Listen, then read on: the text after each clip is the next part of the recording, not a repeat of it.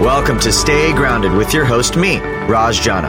I'm the founder of Java Press Coffee Company, and my life changed after my mentor died with 3 months left until retirement. That experience inspired me to start a personal journey to discover how we can all live a purpose-driven and meaningful life starting today.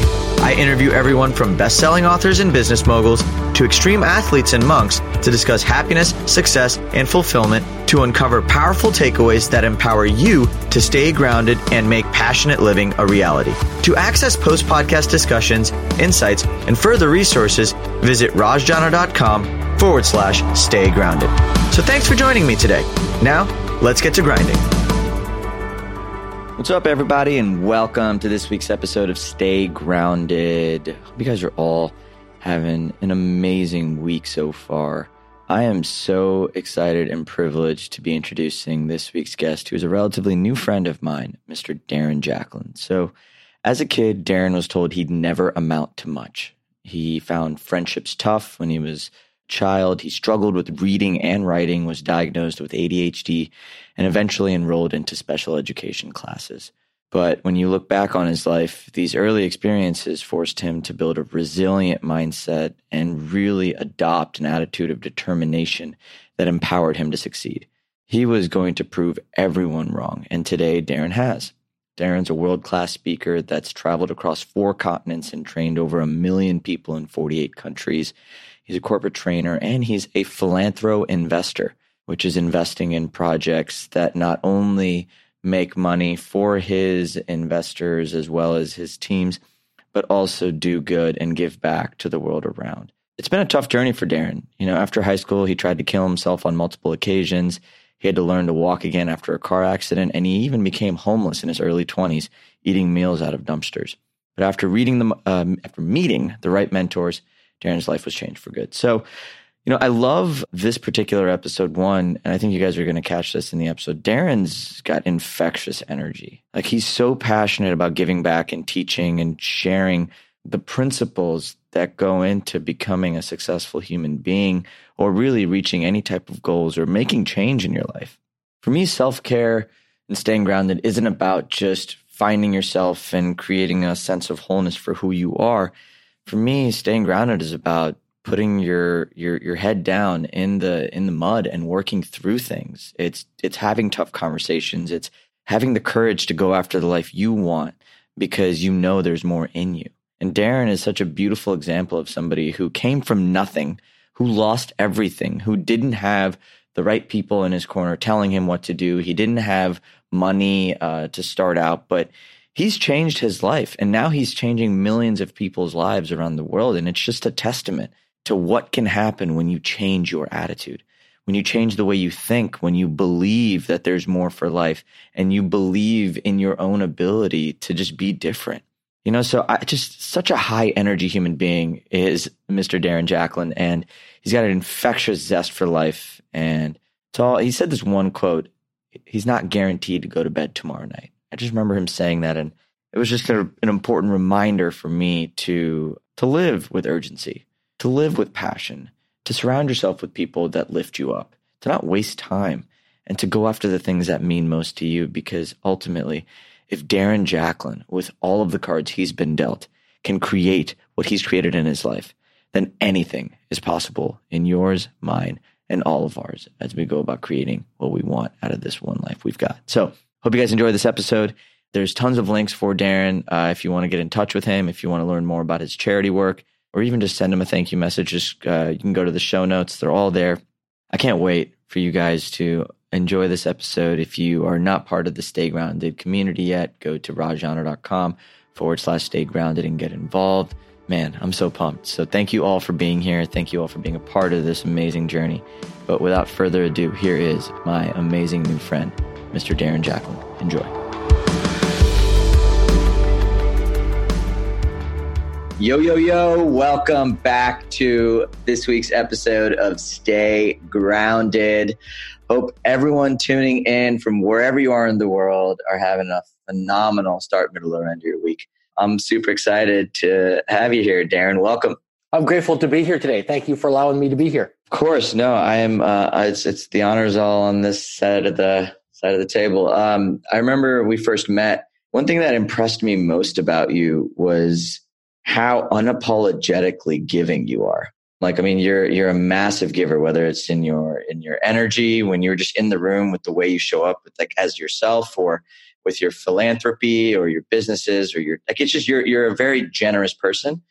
And traditionally, from my experience, the people who give the most traditionally in the past, like they had to come from pretty incredible backgrounds.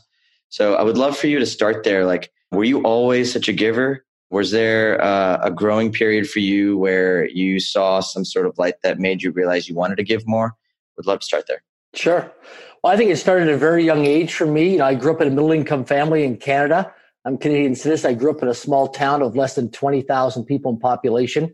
You know, 2 junior high schools, 1 high school, and a few elementary schools.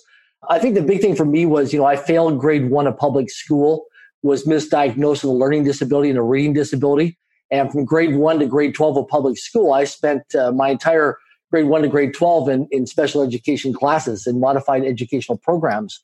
So I was one of these kids who was very adventurous at a young age. You know, by age 7, you know, I was out knocking doors in my neighborhood looking for who's got my money, and not really the money part, but I wanted to buy things. Like I would get the flyers in the newspapers and I would want to buy a new bicycle or want something. And rather than bug my parents for it, I just go out and find ways to create work opportunities and to be in service to other people. And it's fair value and fair means of exchange. So I was self-taught in that regards, but also I did it because I always felt that I was never ever good enough. You know, I was failing in the public school system.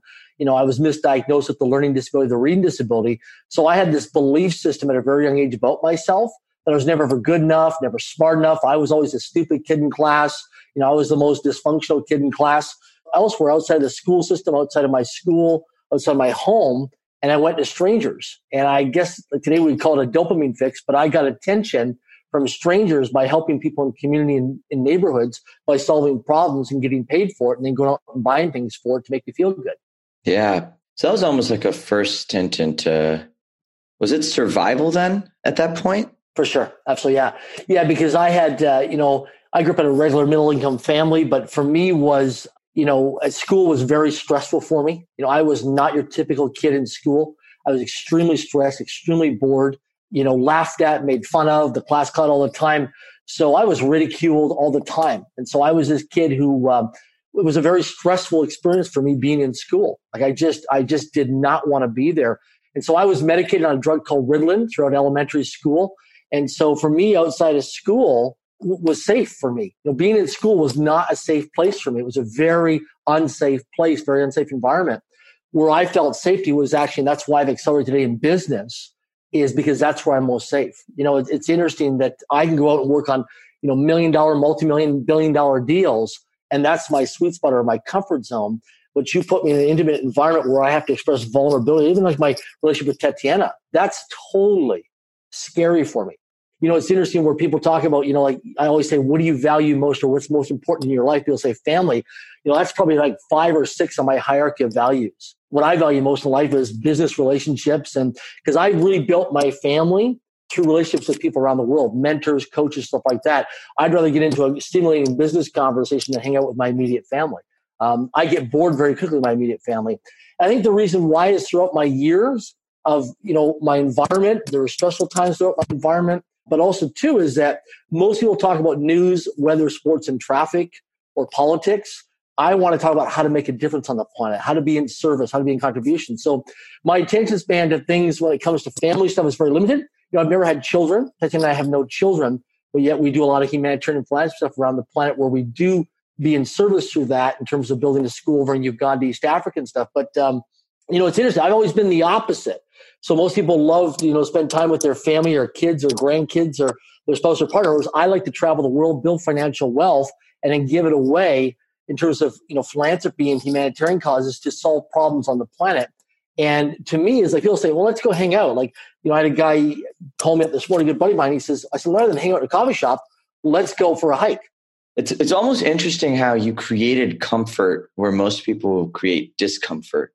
Technically, if we really think about it, could then anybody learn how to be comfortable being uncomfortable? And if someone wanted to go that route, how would they go about building that skill set?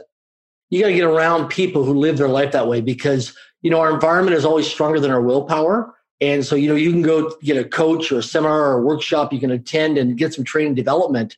When you come back into your environment will pull you back into your old habits. And so, I learned at a very young age to be uncomfortable being uncomfortable and, commit to my commitment. When I commit to a goal or a dream or a target, I commit to my commitments even when I don't even feel like it.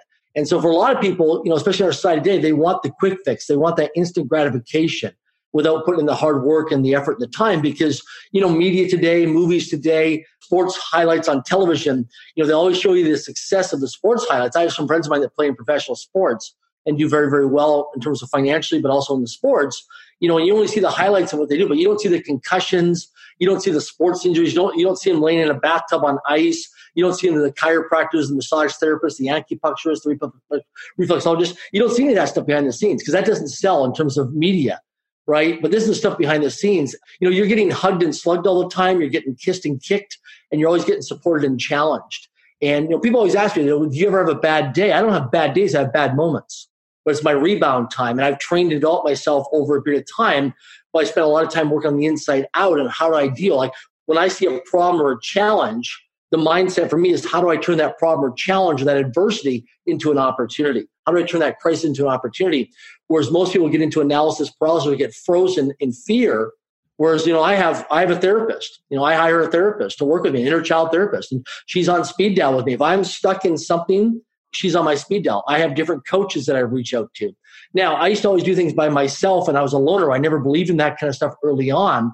But I realized by making a ton of mistakes and screwing up so much where it cost me financially, emotionally, late nights, not even able to sleep, I thought, wait a second. I surrender here. I got to give up. I realize that I'm not the smartest guy in the room. I got to go ahead and reach out to other people who can be a support team for me and help me in my inner circle. And that's been a real blessing in my life is not doing life by myself. When did you start not doing life by yourself? The big thing is I'm 47 years of age now. I would say, I've had a major shift in the last 5 years, not till my early 40s. And I would say probably my last, Tatiana and I have been together now almost 4 years. So I would say since she's really come into my life, Tatiana's a really big team player. But I would say up until my early 40s, I was a loner. I was a solo entrepreneur. I didn't believe in teams so much because I could outwork. I'd get up earlier, go to bed later. I'd make more phone calls, follow up more. Whatever you would do, and I would just exceed beyond what you would do. And I'd always, if you were working beside me, I'd always outwork you. And that was my mindset, my mentality, and my execution of what I would do. And it was just I think a lot of it was, not being good enough, not feeling smart enough, not feeling lovable within myself. I've worked on myself now with a therapist and with different coaches where I believe in that now internally, where I don't need the external validation. But I would say the big turning point would be in the last few years of my life. Let me ask you something, Darren, because this is a really interesting conversation. The things that made you successful then, by that definition, were those fears of not being loved, those fears of not being good enough, not smart enough, because that made you work hard. Is that encouragement for those who aren't successful yet to own their fears? Or is it should they try and fix those wounds and those heals then? I guess I'm just curious, what you are trying to get rid of now created all this abundance in your life, right? It gave you the capacity to give. It's put you in a position where you can help people and give opportunities. But how do you look at that problem in general? I'm just curious. Well, something to understand is that success is not something you go out in the world to pursue. Success is something you attract into your life by the person you become. I've met many people across the planet who are always pursuing success, climbing the corporate ladder, getting the corporate job, getting the dream job, making six figures, getting the promotion, becoming the certain title or position, or getting the academic degrees. You get there, you'll be unfulfilled because our voids in life fill our values. Right. So you look at people like an Oprah Winfrey, for example, she grew up with no money. Today, she's a billionaire. Why? Because it was a void in her life as a childhood. For me, is, never being appreciated, acknowledged, recognized, feeling good enough, smart enough through the public school system and through my environment growing up. So what did I do is I went out there and achieved massive success, which got me attention. Right. And so I did it for external validation and approval and acceptance. It's been my journey. I would say a big thing for a lot of people is we mask things, right? Because we want to look good and we also don't want to look bad. right? It's that fear of, what are people going to think? Like, I'm a fake, I'm a fraud, things like that. So in my early days, like I never did any drugs, was never done a drug in my entire life, was never big into alcohol. I just would outwork people. My drug was a dopamine fix of just hustling and grinding and working. Where did that come from? It didn't come from my family because most of my family is government employees, unionized employees.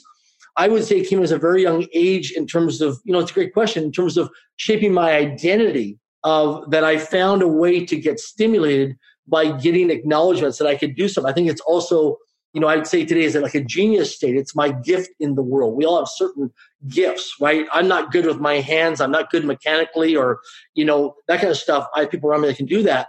Whereas I'm very good at figuring out problems and challenges. I'm very good at sales, marketing, negotiations. I'm very good at strategy and execution.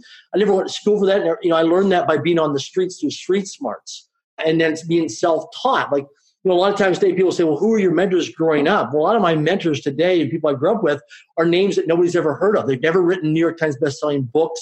They've never been on public stages. They just went out and built very successful big corporations and put the people in front and center to have the accolades and the attention. And behind the scenes, they spent quality time with their families and did things very low profile. And and so a lot of these people ran boring companies, but their balance sheets were incredible in terms of the returns that they were getting, and the cash flow they were generating. But, you see it out there in society and think, oh my gosh, why would somebody get involved with that business? Pretty boring. Well, you look at the returns and you look at the success that business is having and the scalability was incredible, right? So a lot of times in society, from my experience, people like the flashy, shiny object things. But in society, when you want to get around different mentors and coaches, sometimes the quietest person in the room, that man or woman, or somebody you see walking down the street that you would never think is successful, and however someone defines success, right? Like I've met people who have 8 biological children that extraordinary quality time with their children and their relationships. So we all have different success based on our hierarchy of values of what we value most and what's most important to us in our lives. And our life demonstrates our value system, right? So when we're out there looking at people or family or friends, if you just look at and you watch and observe somebody's behavior and how they spend during the waking hours of their day, that will set up the determination of how they live their value system. Yeah. What makes one mentorable? To me, number one is integrity. Without integrity, nothing works, right? Behavior never lies. Neither does energy never lie. So I would say someone, first of all, before you choose or select a mentor to become the mentee, watch and observe that person over a 3-month or 6-month or 18, 24-month period of time.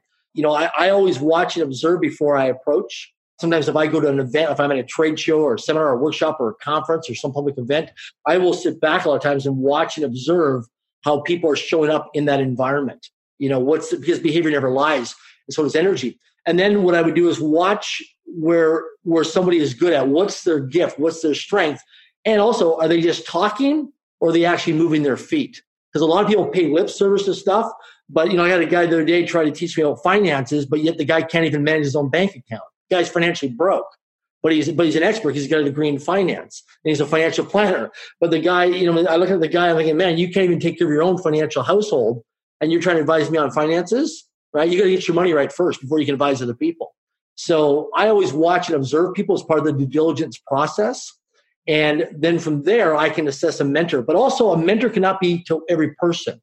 Plus, also, I have various different mentors for things, whether it's finances, it's relationships, it's spirituality, it's acquisitions or mergers, it's raising capital, it's travel, right? Like I love traveling the planet, so I have different people. There's a guy, for example, I talk to a few times a year. He's traveled to 157 countries now on all 7 continents. So whenever I want to travel someplace, I reach out to him. Another guy I've done 38 countries.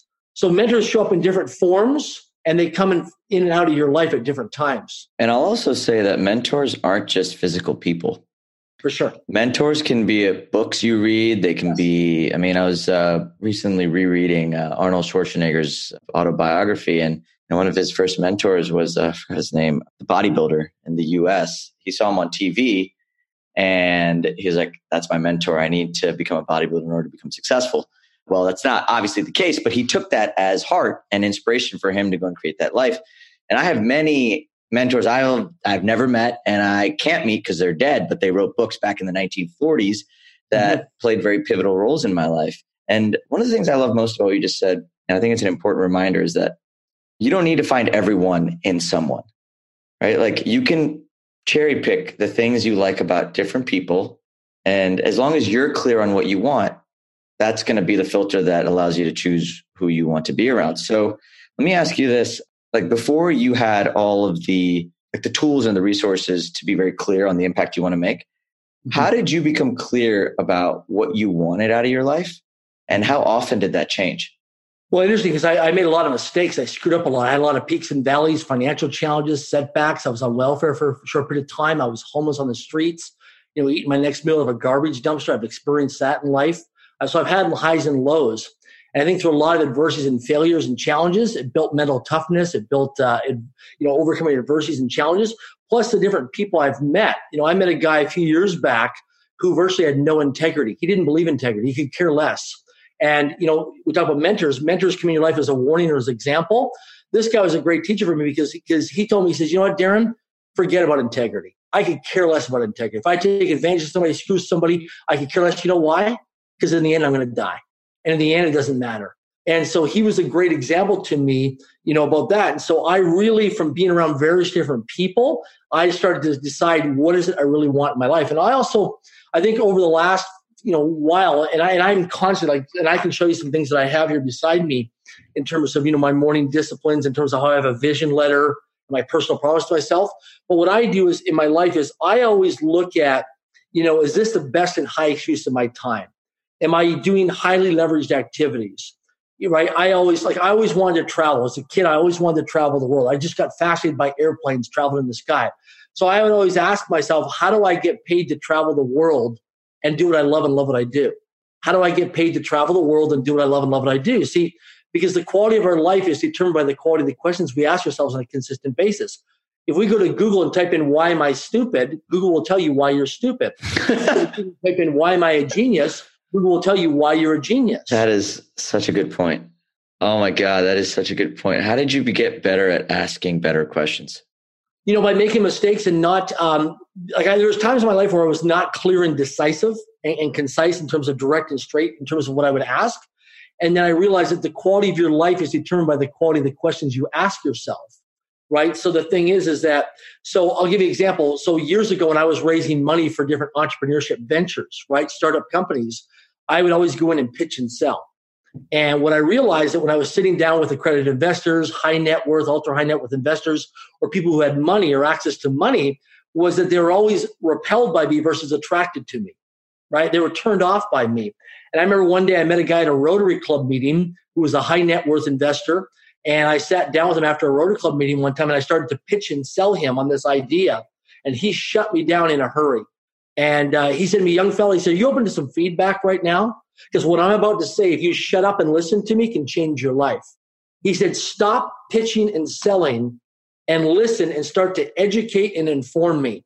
I've already made my money. I'm already a successful business owner. He said, you're trying to get money from me to write a check for your opportunity, and you're pitching and selling me versus educating and informing me. If you did your research, you did your homework, and he goes, if you focus more time rather than trying to sell me on the dream right now and your concept to get you to write a check, if you focus more on risk mitigation and sat down with me and educated and informed me on how to protect my money and how to mitigate exposures to risk and liabilities, I'd write you even a bigger check than with the money you're asking for today. But today I'm going to leave and not write you a check at all. Because he said there's three types of money in life. There's calm money, cautious money, and nervous money. Calm money is where you go ahead and you feel comfortable. A friend might call you up today and say, hey, listen, can I borrow some money off you? And you're like, no problem. That person will pay me back. Another person calls you up like, Uncle Bob the bricklayer. And he's like, no way, I'm cautious or I'm nervous here. So calm money, cautious money, and nervous money. So cautious money where you're like, you got to do a deeper dive into diligence, run it past an accountant or a lawyer or someone you trust as an advisor to you, right? Make sure you do your homework of due diligence. And nervous money is where it's speculation, right? It's like you're gambling. It's like you're taking a risk and you can't afford to take that risk, because if you take that risk and you lose 100% of your investment, it's going to change or alter your lifestyle. So I've learned this through different mentors and through different life experiences by screwing up and making mistakes. So my life now, whenever I go out there and I meet people, I never pitch or sell. I educate and inform. In fact, it's funny with social media today because we get so many inbound messages all the time and through the website of people constantly pitching and selling. You know what we do? We just delete those messages. We don't reply to those messages. We don't return those phone calls or those emails. because they're just pitching and selling because it's transactional versus relational. You see, as human beings on this planet, we're relational creatures. So the key thing is build relationship equity with other human beings. What does relationship equity mean? So if we look at when we go to a bank or a financial institution, we open up a checking or savings account. We open up a bank account. And when you open up a bank account, the person at the bank or the computer or the machine that we're dealing with today, technology, they're going to ask you to make a financial deposit to put money there. Now, you may have some monthly fees or yearly fees on your bank account, but they want you to have a bank account balance, right? Money on deposit.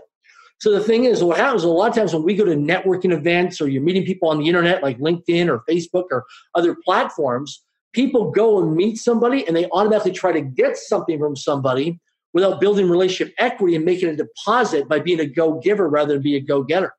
And so it becomes transactional versus relational.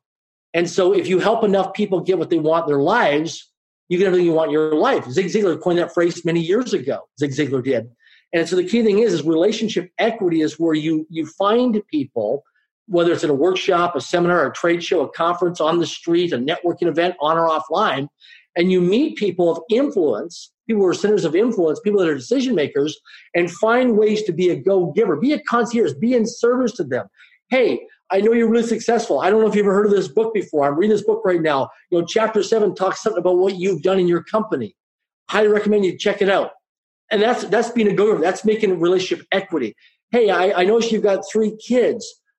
This might be a great movie to watch some night or family night with your kids. It's very educational for you and your family. So you're always being in service by building that relationship equity, by being the go-giver, not the go-getter. Hey, I understand you're an accredited investor. I understand you're an angel investor. I understand you're a philanthropist. Have you read this article in the Wall Street Journal, right, or the New York Times on this person who's also a philanthropist, or this person who's an angel investor, and this is what they've done? Here's this article. Here's a link to the article. So you're always providing value to someone. So that way this person sees you as being a go-giver. You're building that relationship equity. So once you build it, over time, it may pay a dividend back to you. Why do you think people are so scared of being go-givers? Because they come from lack and scarcity. If you look at Maslow's hierarchy of values, the pyramid, it's basic survival. If you look at the United States of America right now, statistically, 78% of the United States population live paycheck to paycheck. That's about 300 million Americans are paycheck to paycheck. So they're constantly just in the vicious cycle of the rat race, right, of just getting by and making ends meet. And so the challenge is when you come from a lack and scarcity mindset, which I used to, and now I come from abundance and prosperity. So I took lack and scarcity and now to abundance and prosperity. So it's also our environments as well, right? I used to hang out with, I remember one day I sat down with one of my mentors and I was financially flat broke. And I was just hoping he was going to pay for the breakfast because I didn't have the money. But he, and he did. He bought breakfast that day. And it was interesting because he sat down with me and he said, Darren, how you doing right now? And I said, I'm all right. And he goes, listen, you're financially broke right now.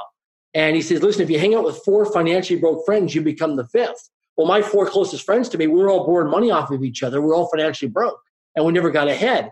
And so your environment is so important to who you spend time with, who you hang out with. And so I always say to people, listen, if you want to get a promotion or get a raise at your job or your career, you want to become a branch manager or a regional vice president, you want to become a CEO or an executive or an account manager, look at other people in your industry or competing industries and hang out with those people who are already branch managers or regional vice presidents. If you want to be a 6-figure income earner in the financial service industry or real estate industry, get around other people who are making that kind of income, or you want a better physical body, go to a gym and work out with somebody, or get around somebody who's working out 4 or 5 days a week, or who's taking nutrition and working out and exercising, right? So you get into those environments. It's very, very important, right? If you want to, for myself, when I was traveling on the road, I'd always stay at the Motel 6s, the Holiday Inns, the cheap hotels, because that's all I could afford financially.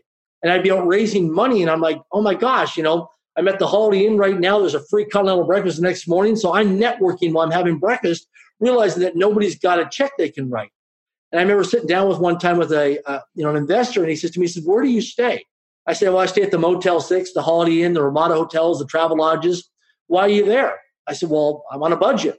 He goes, you realize that you're never going to find a guy like me at any of those hotels? I said, where do you hang out? He goes, I hang out at the 4- and 5-star hotels.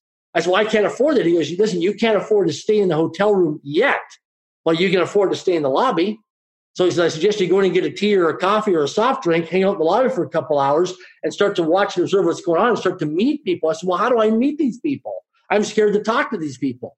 And he goes, well, just say hello to people, say good morning, say good afternoon, say good evening, and start with there. He says, people are approachable. See, we're taught as children, don't talk to strangers. Yeah. Strangers have everything we want, everything we need, everything we desire in our lives. Everything we want in our lives is going to come from strangers. You're gonna meet somebody if you're dating, if you're single, you're raising money, you want a promotion, you want to change jobs or careers, you need a real estate agent, you need a barber, you need a chiropractor. That's all going to come from referrals, which are all strangers. Darren, one thing I've consistently noticed in just your story is that you just move forward, man. Like you're just move forward. How do you build the mindset to just move forward in the face of fear, in the face of there's that go-getter attitude. I know you're a massive go-giver and I know that, but there's also this innate sort of drive to just push through obstacles, whether it's bulldozing through them or going up. It doesn't matter. You've kind of got this attitude. Where did that attitude come from and how do you cultivate that? Can that be learned? I met somebody many years ago who asked me a question that, because the quality of our life is determined by the quality of questions we ask ourselves. And he asked me this question. He goes, Darren, are you going to go to bed tomorrow night? I said, well, of course I am. He goes, listen to the question I just asked you. He said, are you going to go to bed tomorrow night? And the answer is, you don't know. And so when I realized I don't know if I'm going to go to bed tomorrow night, right? I can count my blessed day and be grateful I woke up today that I can take my next breath as I'm having a conversation with you right now. But there's no guarantee I'm going to go to bed tomorrow night. So I play full out and live life to the fullest every moment of every day that I can, because there's no guarantee, no matter how much money you got, no matter your degrees, what side of the tracks you grew up, how smart you are, how connected you are, there's no guarantee you're going to go to bed tomorrow night. And so it's living full out in my life, because I learned years ago that fear does not live in action. And I always ask people, I said, what is fear? Well, people say, well, fear is, false evidence appearing real. Well, that's an acronym. What fear is fear is an anticipation of pain. So if fear is an anticipation of pain, is it past, is it present, or is it future in our life? Where does it live? Well, it's in the future. It's an anticipation of pain, because our thoughts create our feelings create our actions, and our actions create results in life. So our thoughts and our feelings are internal. Our actions and our results are external in our life. So the key thing is be mindfully aware of what are our thoughts and our feelings, right? So when I'm out networking or contacting people or following up with people, I'm scared.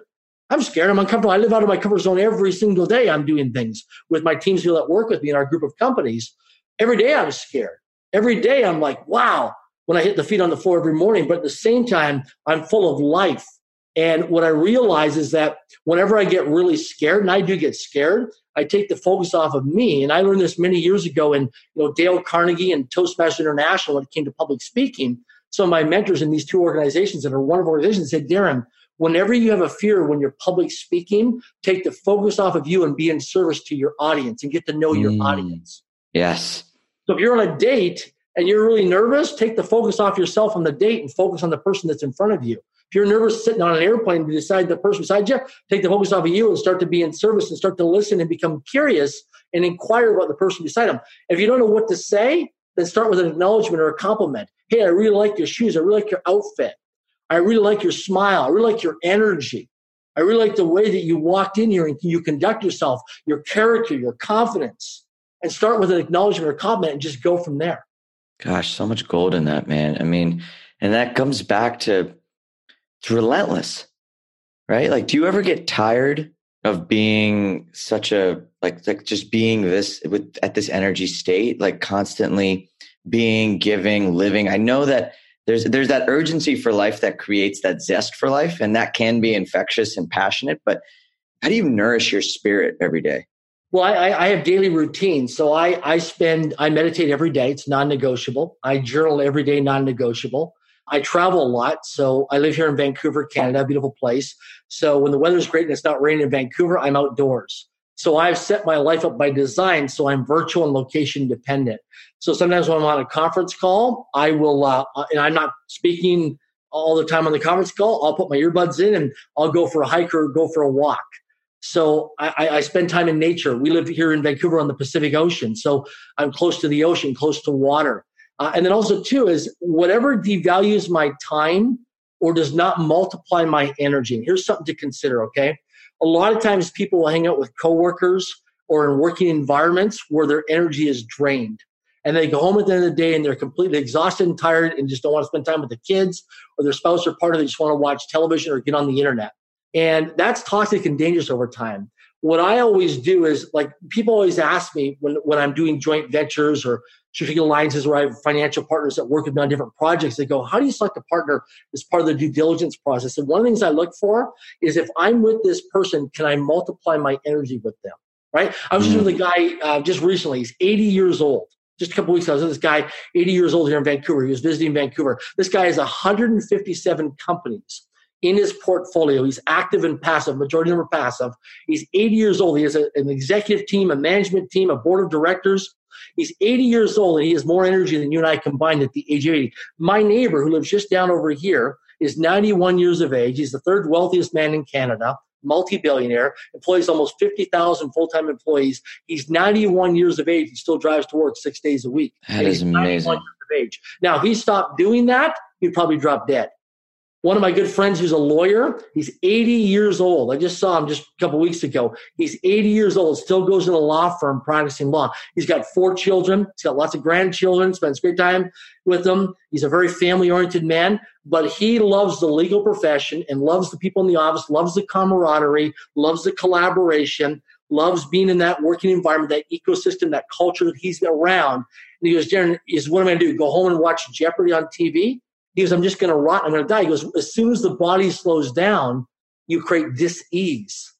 He goes, I'm sharp as a tack because I'm in a law firm around other intelligent, smart people that have a heartbeat that are go, go, go, go. And he goes, I'm solving problems all the time with the juniors in the law firm.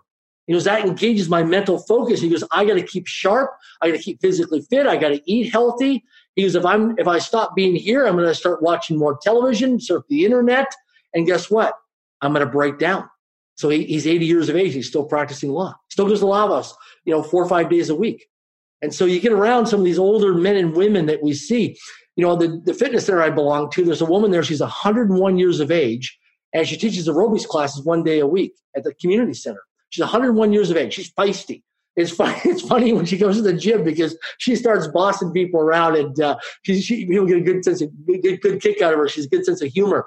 But I tell you, man, like, I look at myself, I'm 47, she's 101, and she's just full of vitality and vigor and energy. Where do you think that comes from?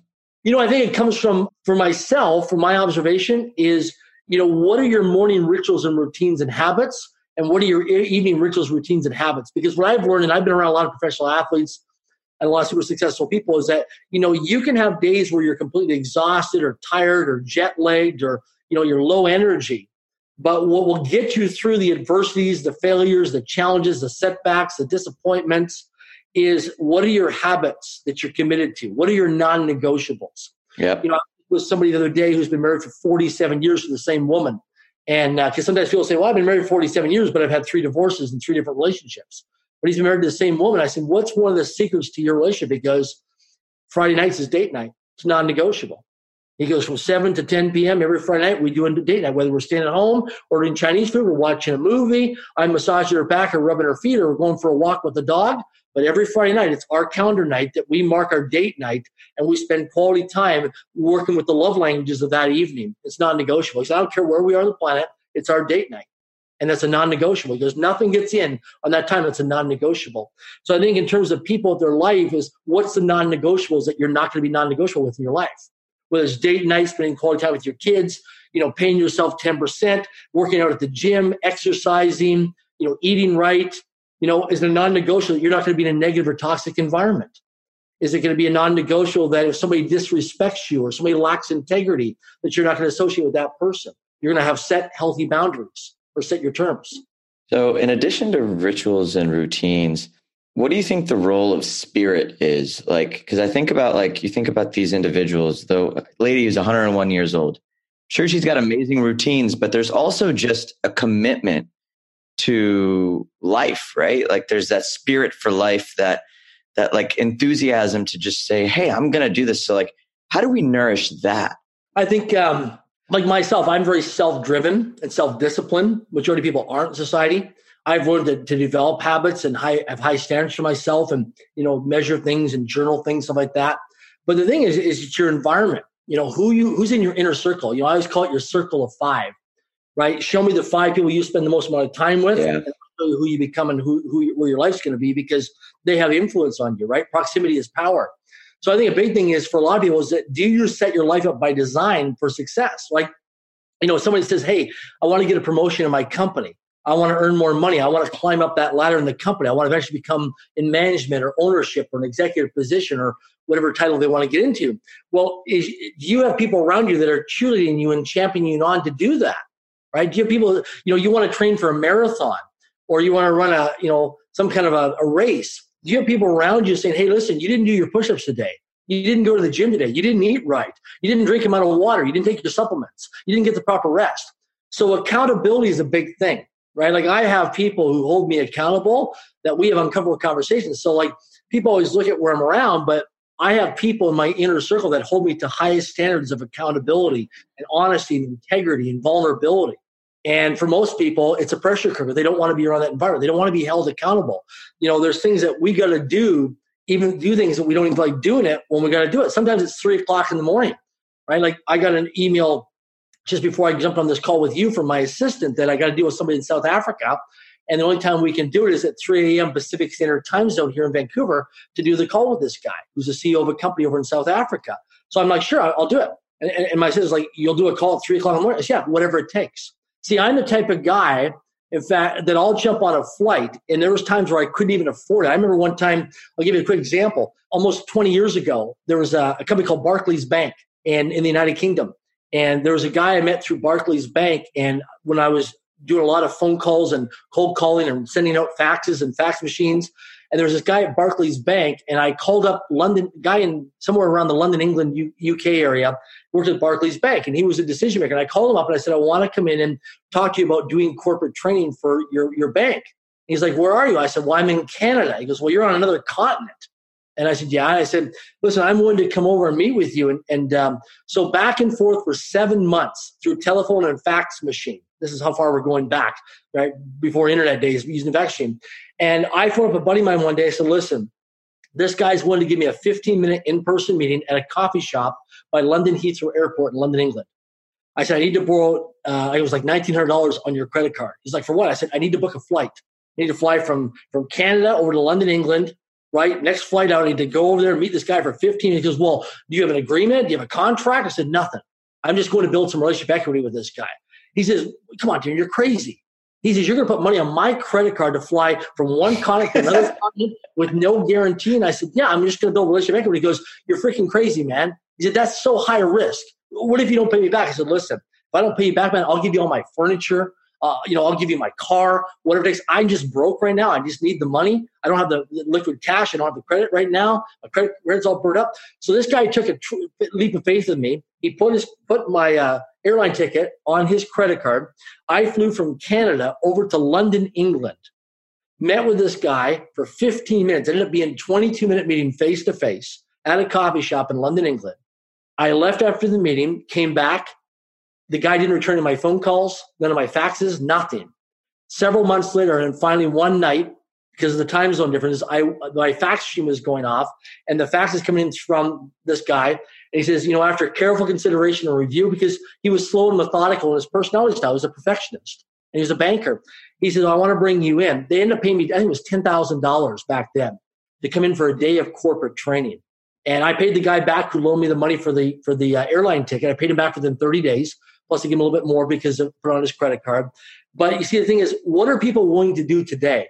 People want to go for a job interview, or they want to go raise money, or they want to model after somebody. They want to become some big speaker. They want to be, some CEO of a big company, or they want to build up some company, or they want to get around somebody who's been married for 50 years successfully, or somebody who's extremely healthy. But you see, people won't pay the price. But you see, when it comes to success, you've got to pay full price, and you got to pay for it in advance. Yep. We see people sometimes that are professional athletes, as an example. They've paid full price because at age 5, they were working out. They were running on the track. They were in the gym. They were doing the push-ups and the sit-ups and the jumping jacks and the burpees. They were working on health and nutrition.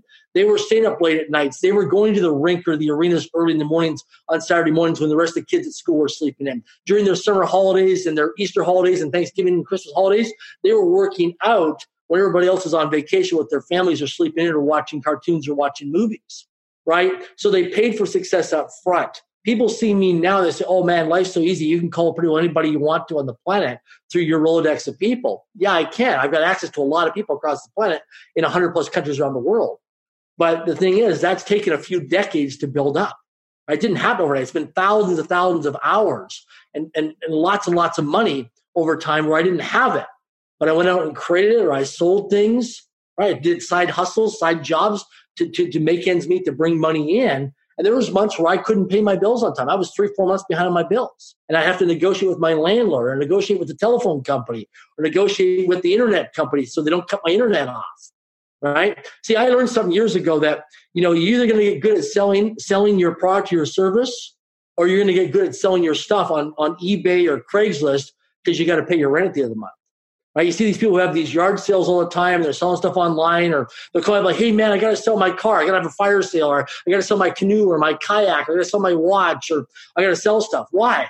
Well, man, times are tough right now. I got to pay my payroll. I got to pay for something, or, I got a parking ticket, or I got mechanical problems, or I need vet bills. I need some quick cash, man. Right? The fastest way to earn money, the fastest path to cash, is look around your environment. And just take inventory of, look around your home, look around your storage locker, look around your closets, look at your purses, your handbags, shoes, look at clothes, look at computer equipment, look at, golf, maybe you bought a golf bag 4 years ago. Maybe you brought a Bowflex gym off an infomercial on television and you ordered it and you've only used it 4 or 5 times the New Year's resolution. It sat there for 3 or 4 years. Look at the canoe or the kayak, that you bought brand new. You've only been out kayaking for 3 years. Well, sell it. And if you want to go kayaking or you want to go paddleboarding, then go rent one for a couple hours. You see, people buy all these things that are liabilities. I know a guy just bought a boat here just last year.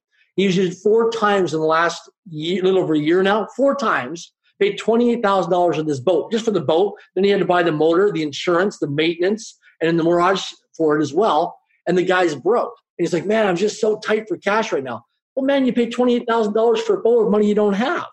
Right? Sell the boat. If you want a boat, go rent a boat for a few hours and enjoy yourself. But don't attach yourself to a liability.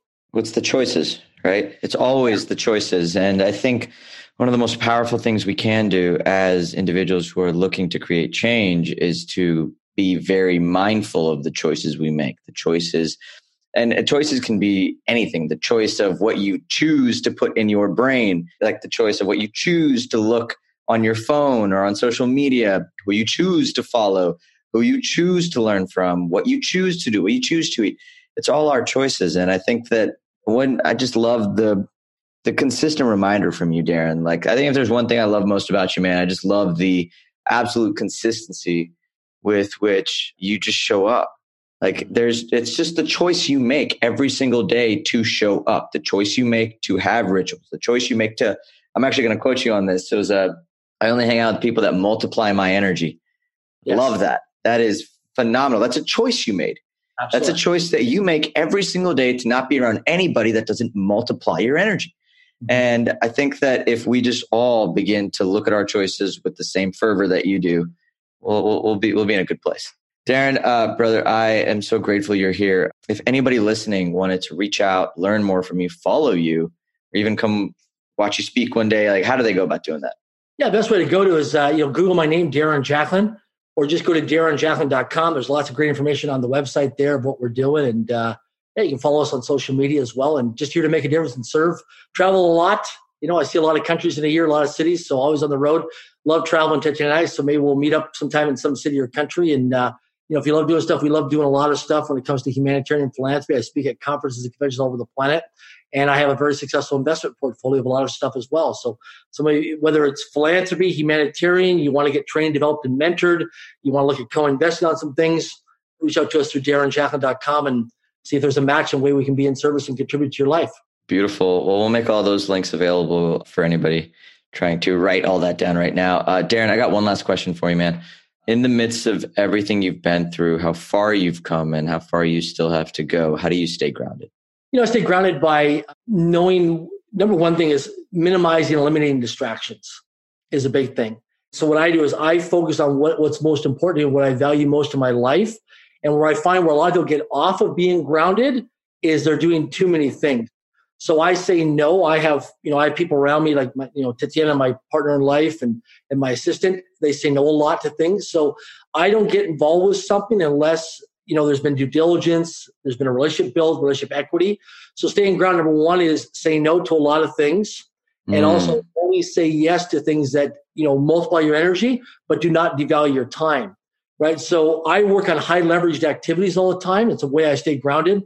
So, for example, I'll give you a quick example. So I realized a while back, if I wanted to really play a big game in life and serve humanity and reach lots and lots of people and make a big difference, that I couldn't make my bed, because I kept track over 4 months in a spreadsheet. For those of you like numbers, you're going to like this, okay? So over 4 months, I kept track in a spreadsheet of how much time I spent making my bed. And I averaged on a monthly basis was 4 hours a month making my bed. So for those of you who are entrepreneurs or in sales or in business, let's look at the numbers, because numbers don't lie, right? 4 hours times 12 is what? 48 hours. So now put a dollar amount to what you're worth per hour. And I was spending 48 hours per calendar year making my bed. So staying grounded is looking at things in your life that occupy space and time in your mind. So create a do not do list. What are things you're going to stop doing? So if you go to Costco or Whole Foods or the grocery store and you're impatient because you got to find a place to park, and you're treating people, you're rude to people in the grocery store lineups, and you're like, oh my gosh, I got to run around this grocery store. That's not for you. Get home delivery. Hire someone in your neighborhood. Hire a professional service to go out and do your grocery shopping. Pay, if you get impatient, keeping your bills on time, do automatic payments. So what I do is I systemize and automate, and I minimize distractions and things that devalue my time, so I stay grounded. And it's interesting when you start to look and take inventory and do an audit in your life of all the things that consume and occupy your time during the waking hours of your day, you'll free yourself up, because successful people spend money to save time. Successful people spend money to save time. Unsuccessful people waste time to save money. So in the beginning in our lives, we don't have any money, but we have lots more time. So what do? We work, grind, hustle, overtime, work late hours, a couple of different jobs, side hustles, things like that. So we can get some bank, get some cash, right? So we're cashed up. Then we got some money. What happens? Now we do things, we delegate things, we leverage things, we hire people to do things so that you've got time, because you want to buy back time. So something I've learned in my life is to stay grounded is always look and take inventory of what occupies your space and time. What's creating stress in your life? Where do you get frustrated? Where do you get impatient? Right? And this is a spiritual thing for me as well, where you center yourself and say, you know what? When I do that, I'm not the best person to do that. I'm not that guy. Right? Like me, take me grocery shopping, man. I went the other day with Tatiana. We went to Costco, and I was so impatient. Number one, it took us 12 minutes to find a place. I keep track, but it took us 12 minutes to find a place to park. Then there was no grocery carts, right? So now we're walking around this freaking Costco trying to find grocery carts because they're out of grocery carts. Then we got in there. It was so traffic jam. It was like being in New York City trying to walk in the subway. This is in a Costco. And then 4 out of the 4 things that Tatiana on our list to get, Costco was sold out of it. So I'm like, I'm done. We have somebody that does that now, but I went there because it's relationship building with Tatiana. But the thing is that when I got out, we got into a big argument in the parking lot when we left. And I said, Tatiana, stop. Here, give me a hug. I said, you know what, Tatiana, I love you very much, but I just want you to know, look at the impact this had on our relationship. We got this big fight, we got this blowout. I was rude and impatient to people in Costco. You know what I mean? I wasn't multiplying people's energy. I wasn't a gift and a contribution to people. Right? I made people feel unsafe being around me. Right? Right? So I was a threat to people. I was a risk to people. At Costco. Right? Oh my gosh. So she's like, you're right. We're not going to Costco anymore together. Right? And if we're going to go, we'll go on a Monday, because Monday's always a slow. By the way, people want to leverage time, because you think about this, right? So Tatiana, my partner, she was a high school teacher for 35 years. We just retired her last year. She's now my full-time director of operations, runs my group of companies. She's my integrator, and I'm the visionary. And here's the interesting thing about this. So think about this as a teacher, okay? Some of you might be watching, or educators, or you have a brother or sister or family member that's a teacher. So think about this. They go to school. They spend a lot of time and money to get formal education degrees. Tatiana has 3 degrees. She's bilingual in French and English. The time that she gets off summer breaks, Christmas time, Easter, and Thanksgiving. So if she wants to go anywhere as a teacher, when she gets her breaks as a teacher, every time she gets a break, it's the highest amount of time, money to travel. The airlines charge the most, hotels charge the most. So I said to her, I said, so when we retire, she's like, oh my gosh, things are so much cheaper when I travel with you. I'm like, why? She goes, well, when I would travel, I'd always travel at Easter, Thanksgiving, Christmas, or summertime, which is the most expensive times to travel, right? So if you consider when you want to travel when watch what the masses of the population do and go the other way if you can, right? Just look for ways that you can. Another great way, I always teach people how to create revenue streams, okay? One of the things I always teach people, I said, listen, this month, for the next 30 days, let's just play a game. And if you go out for, you've got a coworker or a buddy or somebody you go to church with or somebody you hang out with, and you go someplace and somebody buys you a breakfast or a lunch or a dinner, or they buy you a coffee or buy you a beer or buy you a beverage or buy you a sporting ticket, whatever it is, they pay for your metered parking on the street. So you were going to spend that money anyways on that beer or that food beverage or that meal ticket. You're going to spend the money anyways, but somebody unexpectedly paid for it. So what do? Well, you were going to spend that money anyways. So what I encourage you to do is to take that money, figure out what the dollar amount is, and take that money and put it into your IRA in the United States. Put it into your TFSA, tax-free savings account in Canada, or put it into a savings account. And now what you do on the side, and I've shown people who are just being mindfully aware that every time somebody unexpectedly, so I'll give you an example. The other day I was parking. And I went to pull up in this parking with my vehicle. I parked on the street to go for a meeting, and the parking meter was out of service. And there was a sign there that says, out of service, you don't have to pay, right? By law enforcement. So I looked and it was $6 an hour to park, okay? $6 an hour to park on the street. Okay. So I was going to be in the meeting for an hour and a half. It would have been $9 to pay to park.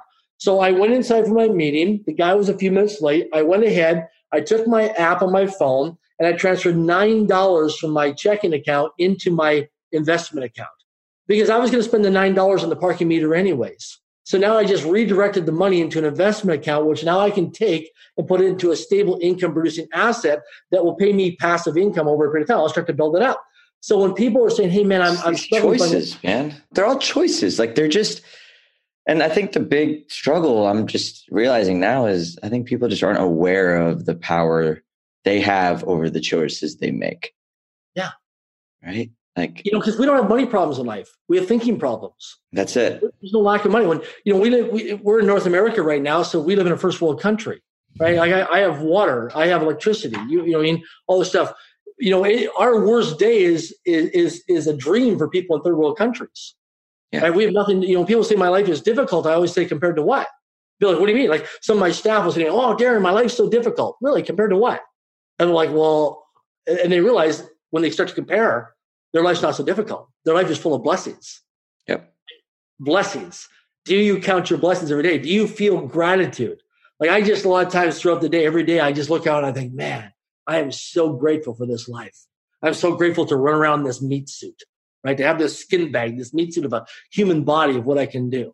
And I'm just fascinated and curious like a kid all the time, right? Like when I go on an airplane, I'm fascinated by how this big jet gets off the ground and we're flying through the sky at 35, 40,000 feet. It just blows my mind. How grateful we are for life, for the little things in life. When I meet somebody, I'm just like, thank you, right? Like when they were flying, and I said to the stewardess, I said, I want to acknowledge you. I thank you very much for being our flight attendant today. I thanked the pilots when I got off the airplanes. Like, why are you thanking me? I said, because I'm grateful that you went to school, you got your education, and now you're taking care of us and making sure we're safe, right? Looking at life, and, when I see firefighters out in the public or police officers or first responders, I'm always thanking them. Because, we have 911 here in North America. When I go to Uganda and I go to Kenya, East Africa, other parts of the world, they don't have 911. There's no number to phone call. Right? You hope there's a good Samaritan nearby that has some first aid or first response training to come and help you because it's a good Samaritan because nobody's coming to rescue you. See, it's these things that when people complain in North America, they complain about Donald Trump or they complain about the medical care system. They complain about things. I'm thinking, okay, something to consider is get a passport or use your passport and start to travel around the world and go do some humanitarian work. Go do some missionary work with your church. Go join a nonprofit group and go see the world. And you'll be blessed beyond imagine. We have a lot of immigrants that work with us. It's interesting, the stories of an immigrant, of the hustle and these people. And, some of my staff, we pay some of my staff and they send money home to their families in their countries every 2 weeks, every month. Yep. And so I take it very seriously when I employ staff that, the staff we're paying for, it's not just them. There's a ripple effect of those financial dollars. It's taking care of not one, but one of many. And I really take that into consideration with the people like that. I get emotional because I see the impact that we have in those people's lives. And so it's mentoring people. It's believing in people, believe more in people than they believe in themselves. And it's pushing up people. And that's the key thing is how well do you believe in people? And that's the thing is that, people always say to me, well, Darren, you're just so lucky. I said, no, luck is preparation, meeting opportunity, because I'm being a go-giver rather than being a go-getter. Most people out there, what's for me? What can I take? What can I get? What am I entitled to? What does this company owe me? Like I had a guy the other day, for example, who told me he went to apply for a job at this company. They were interviewing other people. He was not shortlisted for the interview for the job.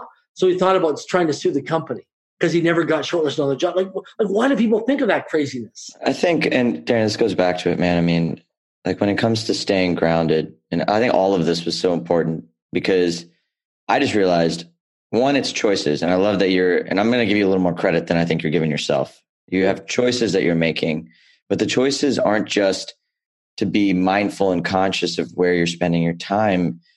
You're also making a conscious choice to be grateful. Absolutely. Right? You're filling yourself up with love and gratitude. And I think before when I asked about how do you nourish your spirit, I think that's got a lot with it, man. I mean, you stay grounded just because of you remind yourself of how much you have, how far you've come, how much you give and the responsibility you carry and how that allows others to carry their loved ones on their backs and do the things that they want to do. And it can change in a moment. I have a good friend of mine just a few months ago was out on a date night with his wife, 2 kids, came home from the date night, pulling in the garage. Wife jumped out to go see the babysitter, to pay the babysitter so she'd go on her way because it was a young girl who was babysitting. She has to get home, right? And he came in, fell down the stairs, boom, dead. Just fell down the stairs improperly, boom, hit his neck on the bottom of the stairs. She heard him, came out, he was dead.